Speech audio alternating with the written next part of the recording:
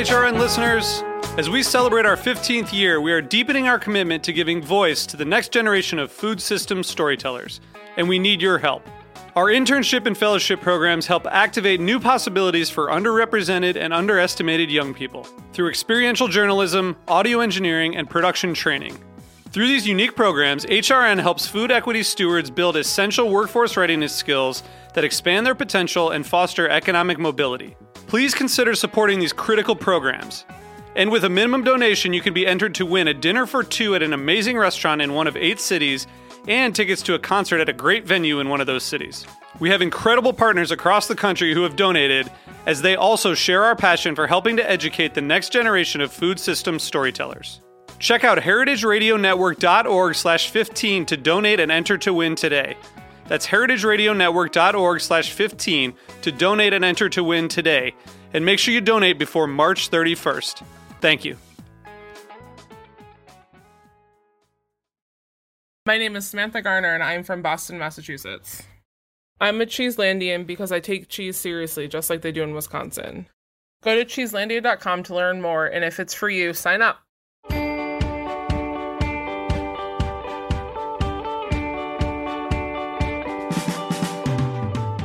Most of our conversations over the last several months have emphasized the struggles of maintaining a food business during the pandemic, from adding delivery concepts to indoor dining floundering to building and heating their street patios.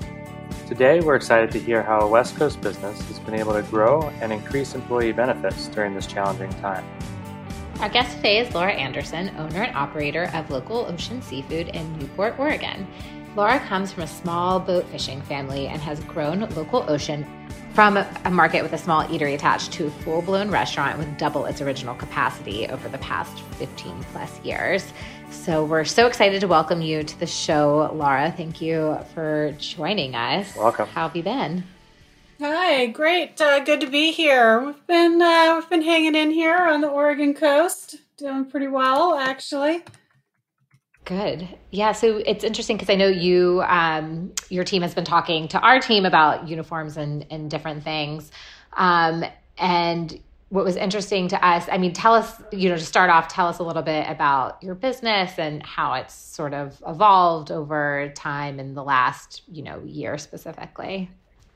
Yeah, well, as for all restaurants, it's been very tumultuous for us this year.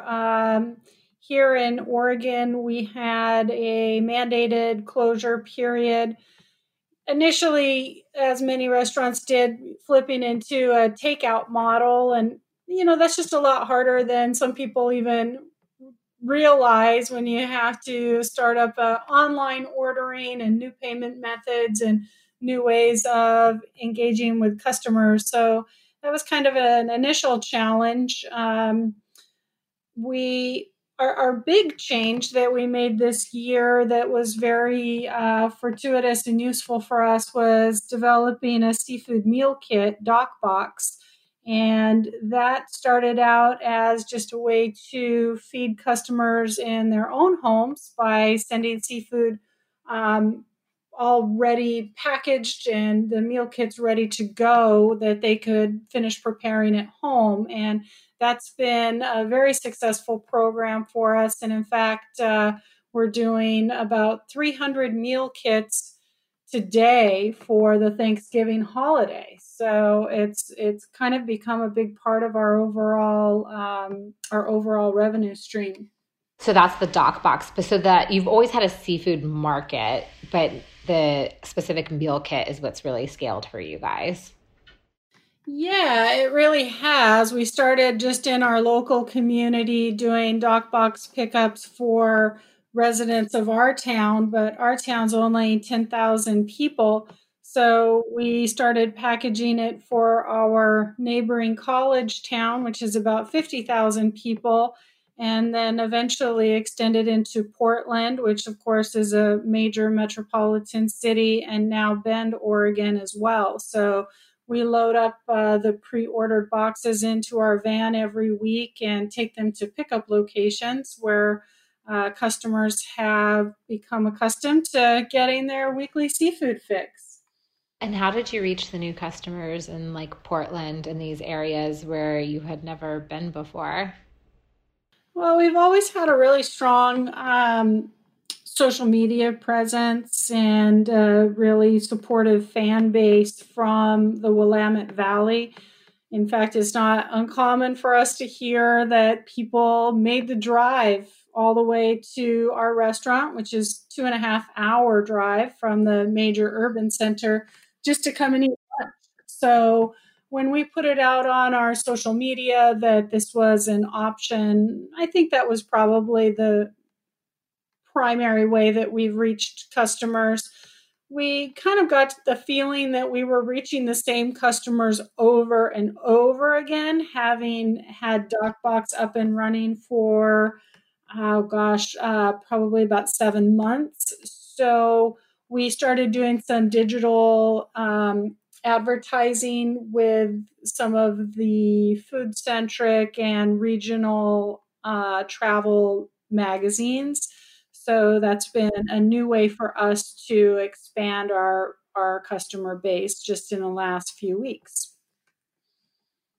Interesting. So now you're doing like paid media, obviously That's now. right. Yeah. And this is the first time we've ever done that kind of advertising. So creating digital content and tracking that is also learning some new things for us and requiring some new skill sets from us. But our staff has been really committed to just doing whatever it takes to keep seafood running through and to keep people working. Well, tell us for listeners' sake, the people who don't know your business, tell us a little bit about what your business was before the pandemic. Were you guys, I know that you're a fish market and you had some restaurant capacity. Were you also wholesaling to other restaurants, to other businesses, or were you supplying into your own business? Yeah, so really the whole basis and premise of Local Ocean is that we have this direct access to local sustainable wild caught seafood. So one thing that sets us apart from other restaurants is that we have a wholesale fish dealer's license that allows us to buy direct from boats. And we have about 50 different boats that we regularly buy from to supply our restaurant. So that in and of itself sets us apart from any other restaurant that I know in our area. We had been doing about 90% of our revenue stream through our dining room and about 10% through our retail fish market. We had a little bit of catering that we were doing, but catering's never been a huge part of our business. It might have comprised less than 3%. So we were very dining room focused and dependent up until the point when the dining room closed. We're very seasonal here in Newport, so we'll do 75% of our annual sales in that 3 month summer window of basically, kind of mid-June to mid-September. So when we shut our doors in March, it was kind of our slow to shoulder season as it was, but missing that summer peak was really something that was the hardest on our sales overall, looking back at the year. I was going to ask a little bit about your team. I know that you are very employee focused. How is your team? Were you able to keep some people, and are those people that were servers and cooks and stuff before? Are they helping do DocBox now, or did you have to have a new kind of team that knew how to do packaged food like this? Yeah, so we went into the pandemic with about 50 employees, and we currently have almost every single one of those employees. I think we might be That's amazing. three or four employees down. So Wow. when we closed our dining room, initially we furloughed most of our front of house staff. They went on unemployment for a period of time until the dining room reopened the first part of July. But we were able to keep our back of house staff employed throughout the dining room closure, and that was with DocBox. So when we reopened in July, we resumed a smaller size dining room service and takeout and DocBox. We had everybody working pretty much full time. And now that we're in the slow season, and in fact, at the present, Oregon is in a 2-week freeze, which has reclosed our dining room. Some of our front of house staff are on temporary furlough for that period of time, but over half of our staff are still working. And in fact, when I left the restaurant this morning to come and record this with you, we had probably 15 people working, packing DocBox and preparing for to-go service today. And how's the market doing now? Is it mostly, DocBox sales, or are you still seeing like some of your market channels grow too? So it's been pretty variable throughout the year in terms of the proportion of DocBox to dining room. When dining rooms were open across the state and the country, we did see a drop in our DocBox sales. People just had more options and they were going out more. When the freeze came a week ago, DocBox sales spiked back up as people did not have that option to dine out. So probably at the present time, it's about a 50-50 mix. Our retail fish market also has had an increase in sales overall this year as more people are cooking at home and shopping, at the fish market to prepare more meals. It's amazing. I mean, it's nice that you have these different levers to pull. And I know Alex asked, about like your staff, but how was like the retraining process for now being like, okay, instead of working front of house, you're going to be, packing these meal kit boxes and helping with delivery. Was there any challenges or friction, or everybody just, how did you make that switch and train people quickly? Yeah, well, really, kind of to my surprise, we had almost no resistance to getting people to take on new tasks. I think that they were grateful to have the work, and for a lot of workers in the front of house, honestly, there's some burnout that comes along with doing that job over and over again. Many of our servers are professional career servers that have been in the business for maybe 10 or 20 years now, and I think that they were kind of excited to do something new that still stoked out customers but wasn't so customer facing. So we would schedule people on kind of it was usually the intention was to have 4 or 5 serving shifts to 2 or 3 dock box shifts per week. That provided full-time employment with some balance in the work week and seems to have worked well.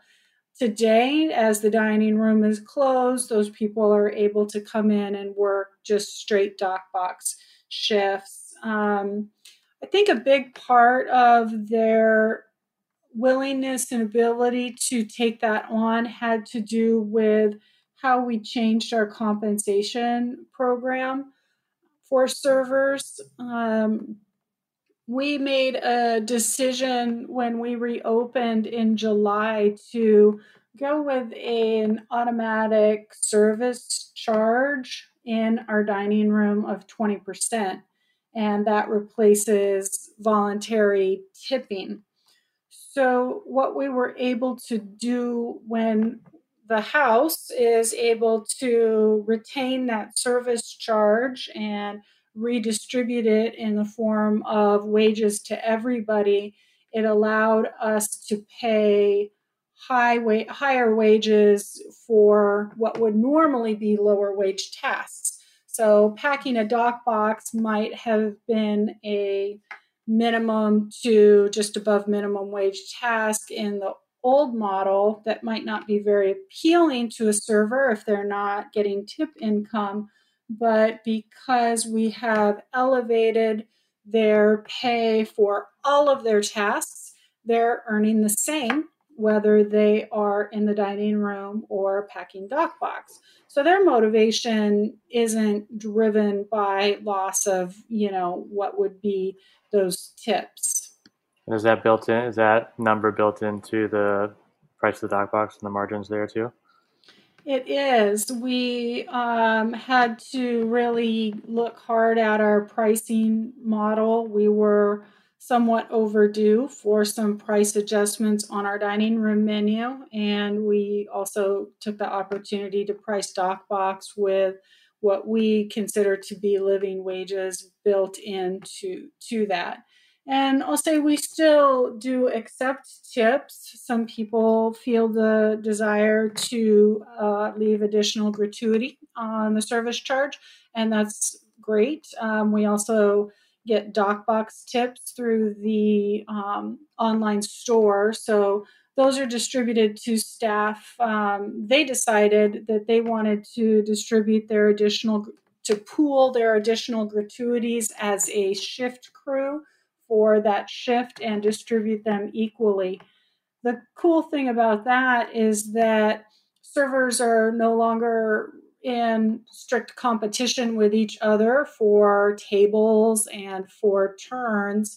They're really working together better than ever. And I think their job satisfaction as such is really high too.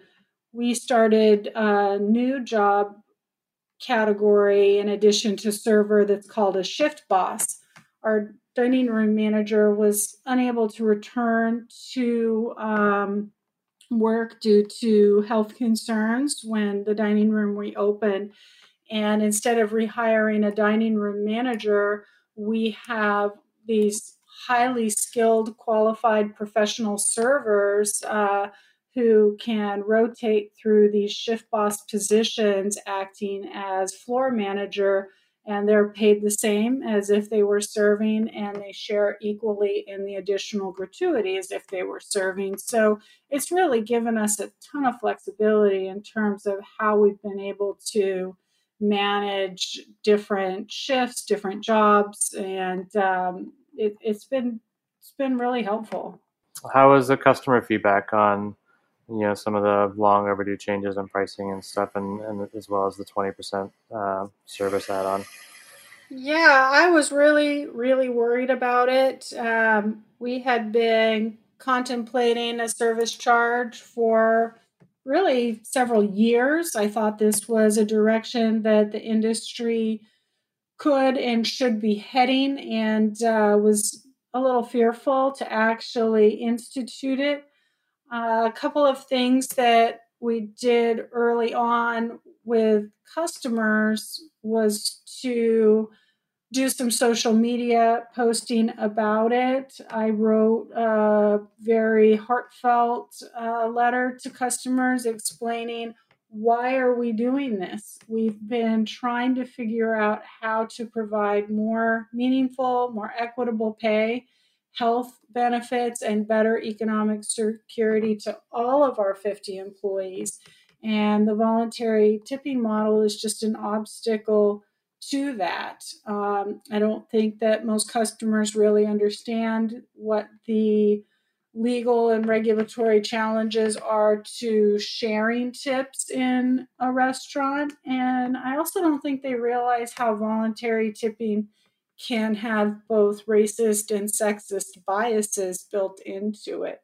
So bringing that to their attention, I think, was a big part of it, and letting them know, making the promise, me as the owner, making the promise that all of the service charge that is collected, 20% of the food and beverage sales for in-house dining, will be redistributed to staff in the form of living wages, health benefits.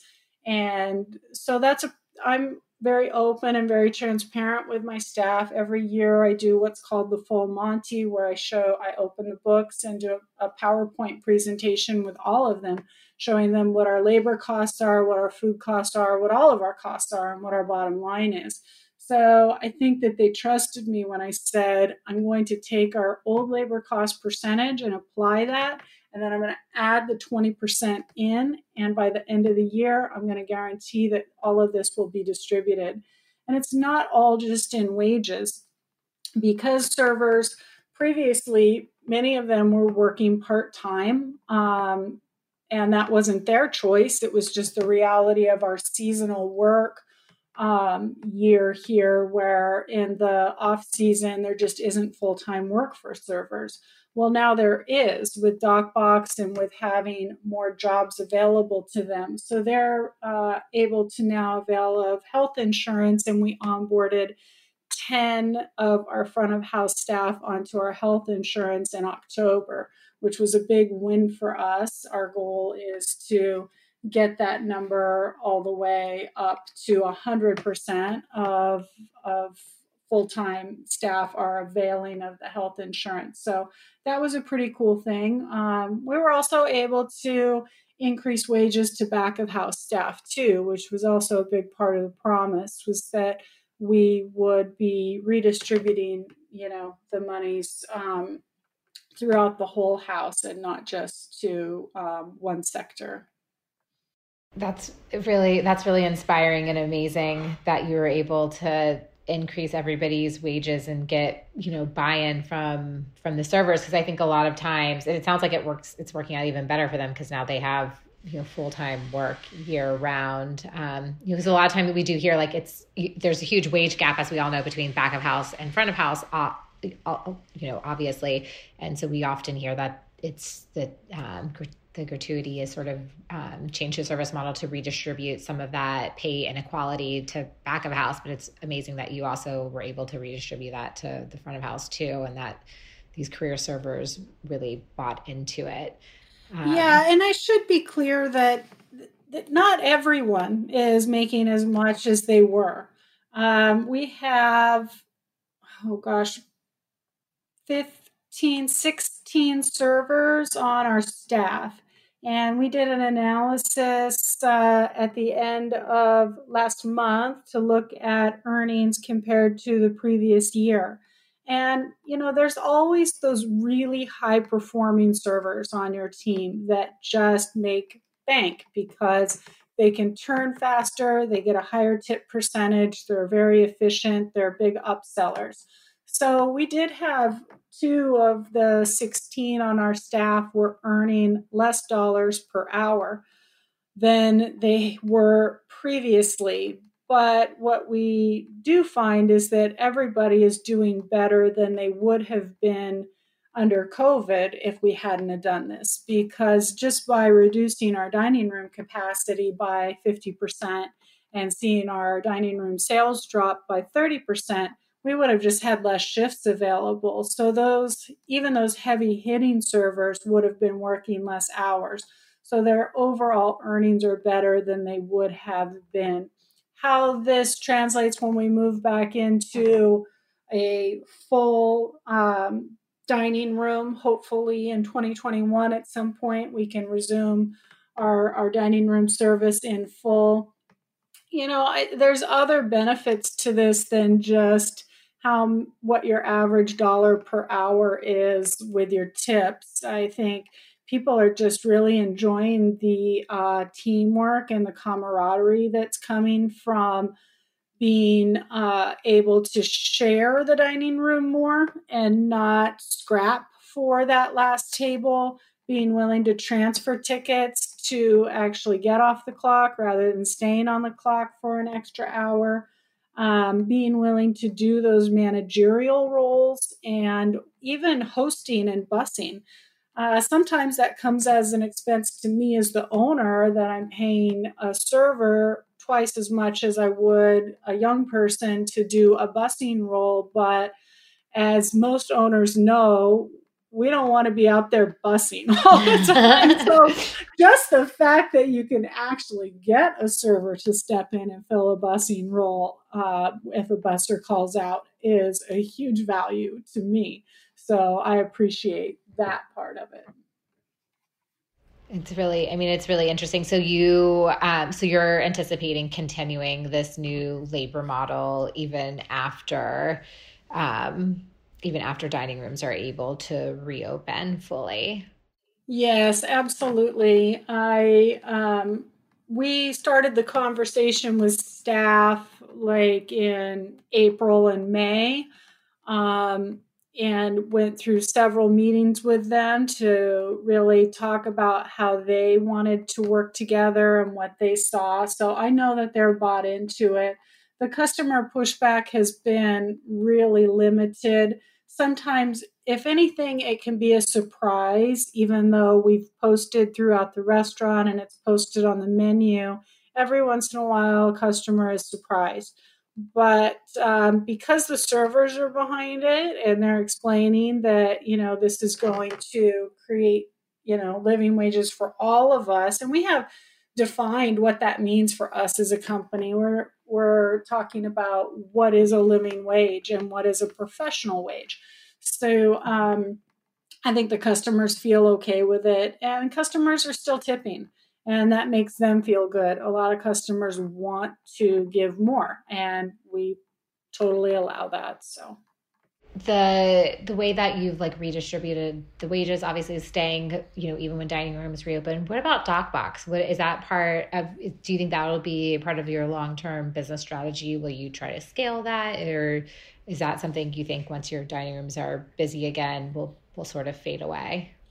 yeah, you never really know. I think if there's one thing I've learned in business, you just don't know what's going to happen. But my expectation is that we will continue to run DocBox as long as people want to continue to buy it. It reaches people who we weren't reaching, and even if the dining room is reopened, there are still going to be people that are 2, 3, and in the case of Bend, almost 4 hours away, that want fresh, local, wild, sustainably harvested seafood, and if they're unable to get it in their own community and we can deliver it to them, then yeah, let's keep doing it. We're unable to get it in our own community. I'm jealous. I would Right. totally be a DocBox subscriber. I would love to have that. Let's take a quick break, and then when we come back, I want to hear a little bit about supply chain now and how supply chain is going to be affected when you pick back up with the addition of DocBox.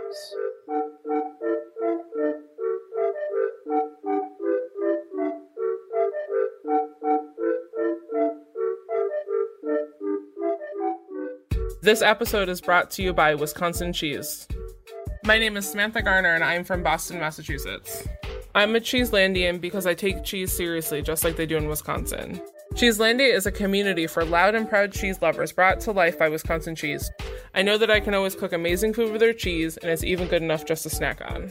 As a Cheeselandia member, I know there is always a supportive community behind me who always gets as excited as I do about cheese. Go to cheeselandia.com to learn more, and if it's for you, sign up. Check us out on Instagram at Cheeselandia. So we're back with Laura from Local Ocean, and we're chatting a little bit about her business out in Oregon. And before we took a break, we wanted to hear about your supply chain. I know that you talked about having over 50 boats that you guys pull from. How has that been affected by the pandemic? Are there less fishermen out on the water, or are they are prices much cheaper because there's less restaurants to supply right now? How has it changed? Yeah, all good questions. When the pandemic first hit, I think the initial panic that seafood buyers felt was, let's just not buy because all these restaurants are closing. And traditionally, restaurants take about 2/3 of our national seafood supply. Only about a third goes into grocery stores and retail. So that did tie up some boats for a period of time. Markets have been somewhat tumultuous this year. It's very species dependent, so it's kind of nuanced. Things that are big global markets, like the albacore tuna, has been impacted more than species that are very close to home, and are only available here in Oregon.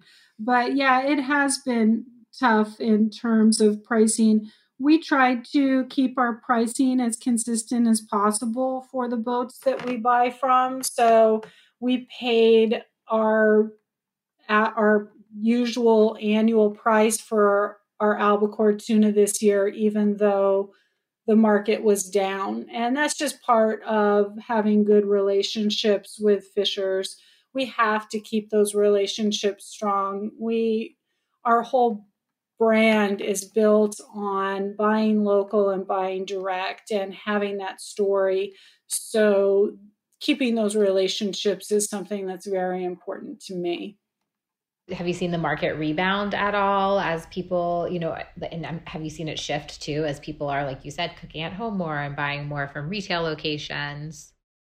Yeah, there's been a huge shift in the market that we're seeing more retail sales of seafood and more e-commerce sales of seafood.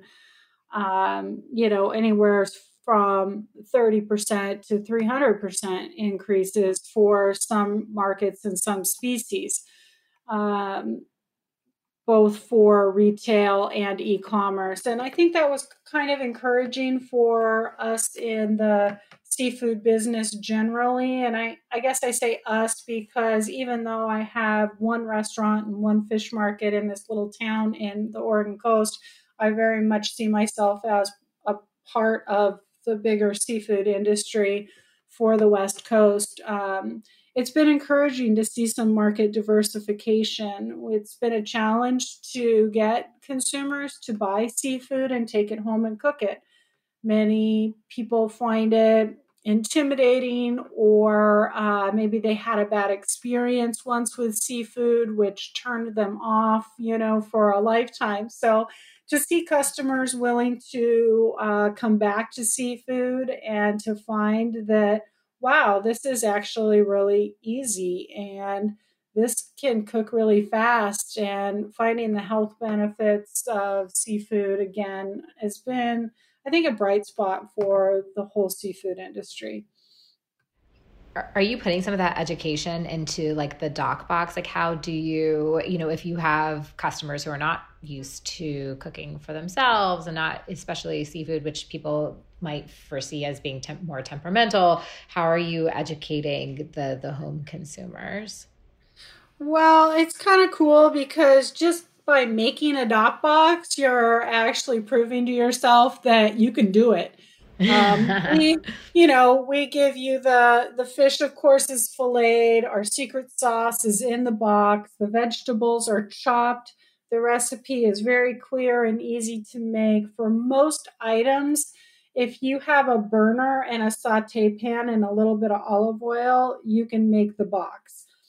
So I think that people have found that they find that it's actually really simple, and it's taken the fear out of cooking for some people. We do some other education. We have some videos up on our YouTube site, and there's a lot more that we'd like to be doing in that regard. And we send out our weekly email that has, because our dock box changes every week. So every week we select 2 meals from either our main menu, things that are local ocean classics, or the chef has created like some special meals for dock box as well. So you get to try something new every week. And we send out, a little newsletter and an email, and it gives me an opportunity to talk about different educational things. Last week, we had oysters and black cod, and I, took the opportunity to talk to people about what a great choice they're making for their immunity. We're all trying to build our immune systems for lots of reasons, and we're moving into the winter, and how the vitamins and minerals, and especially oysters, are really high in zinc and some really supportive phytochemicals. The omega-3s in black cod reducing inflammation and just helping to support their choices for themselves and their families in eating the recommended daily allowance is 2 servings of seafood a week. For some, like myself, I eat 2 seafood servings a day. But if people are at least getting their 2 servings a week, they're really greatly reducing their risk for heart disease, cancers, and a lot of other health complications. I'm jealous. Alex grew up in Louisiana and was like used to eating seafood every day, and it's tough living in New York City and not having great access. So I think we're super we're jealous, and it's amazing of what you're scaling and doing, and not only like growing a different business, but also redistributing how you are compensating your employees during this time is really inspiring. So thanks so much for sharing that with us. We like to shout out, we're going to move to the opening soon announcements. We like to shout out people who have either like recently reopened or are going to be opening soon. So I know I didn't prep you on this, but I don't know if there's anybody in your community or in somewhere else on the Oregon coast that you want to shout out. Well, as far as we haven't experienced as many business closures on the Oregon coast as they have in, say, Portland and in the cities. So I feel really blessed in that regard.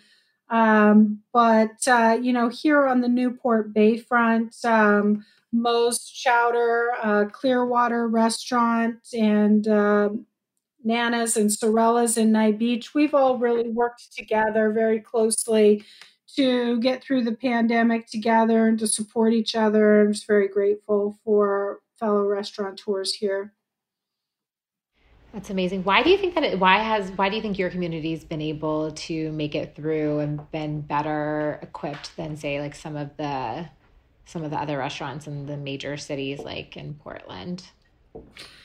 Yeah, I have to say I'm not 100% sure. I've kind of asked the same question to myself. But we have a fairly small community here of 10,000 people. So when in the summertime, our businesses scale up so big. As I said, we have this huge seasonal push, and then things really quiet down in the winter. So maybe we're used to that, hot and cold, on and off kind of switch that gets pulled here every year.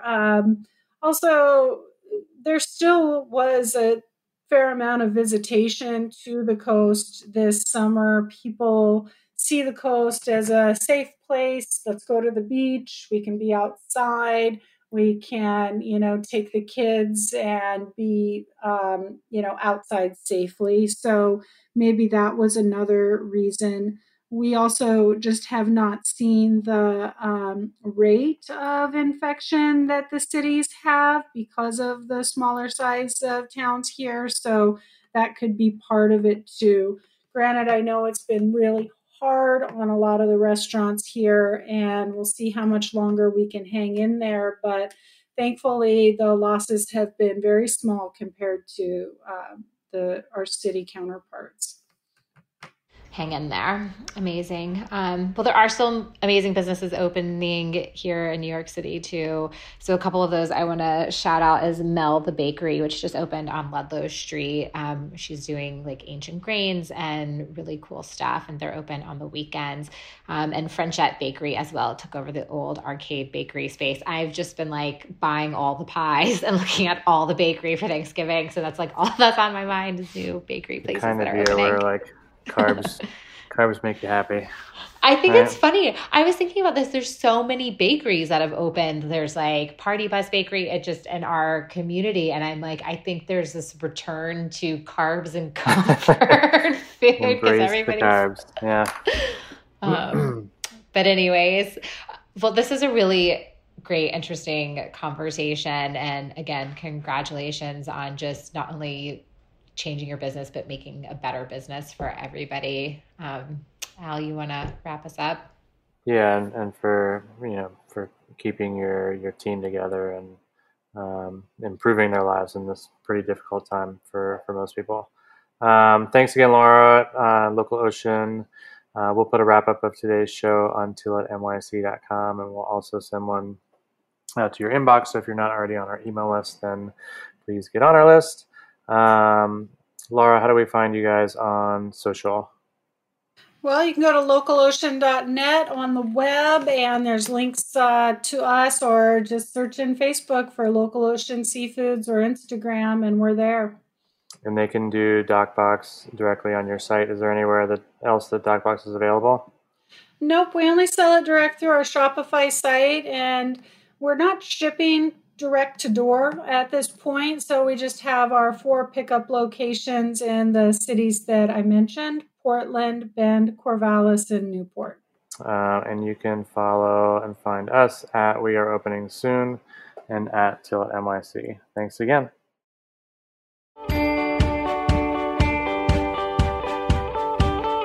Opening Soon is powered by Simplecast.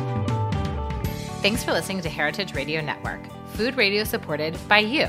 For our freshest content, subscribe to our newsletter, enter your email at the bottom of our website, heritageradionetwork.org, and connect with us on Instagram and Twitter at heritage_radio. You could also find us at facebook.com/Heritage Radio Network. Heritage Radio Network is a nonprofit organization driving conversations to make the world a better, fairer, more delicious place. And we couldn't do it without support from listeners like you. Want to be a part of the food world's most innovative community? Subscribe to the shows you like, tell your friends, and please join the HRN family by becoming a member. Just click on the heart at the top right of our homepage. And thanks for listening.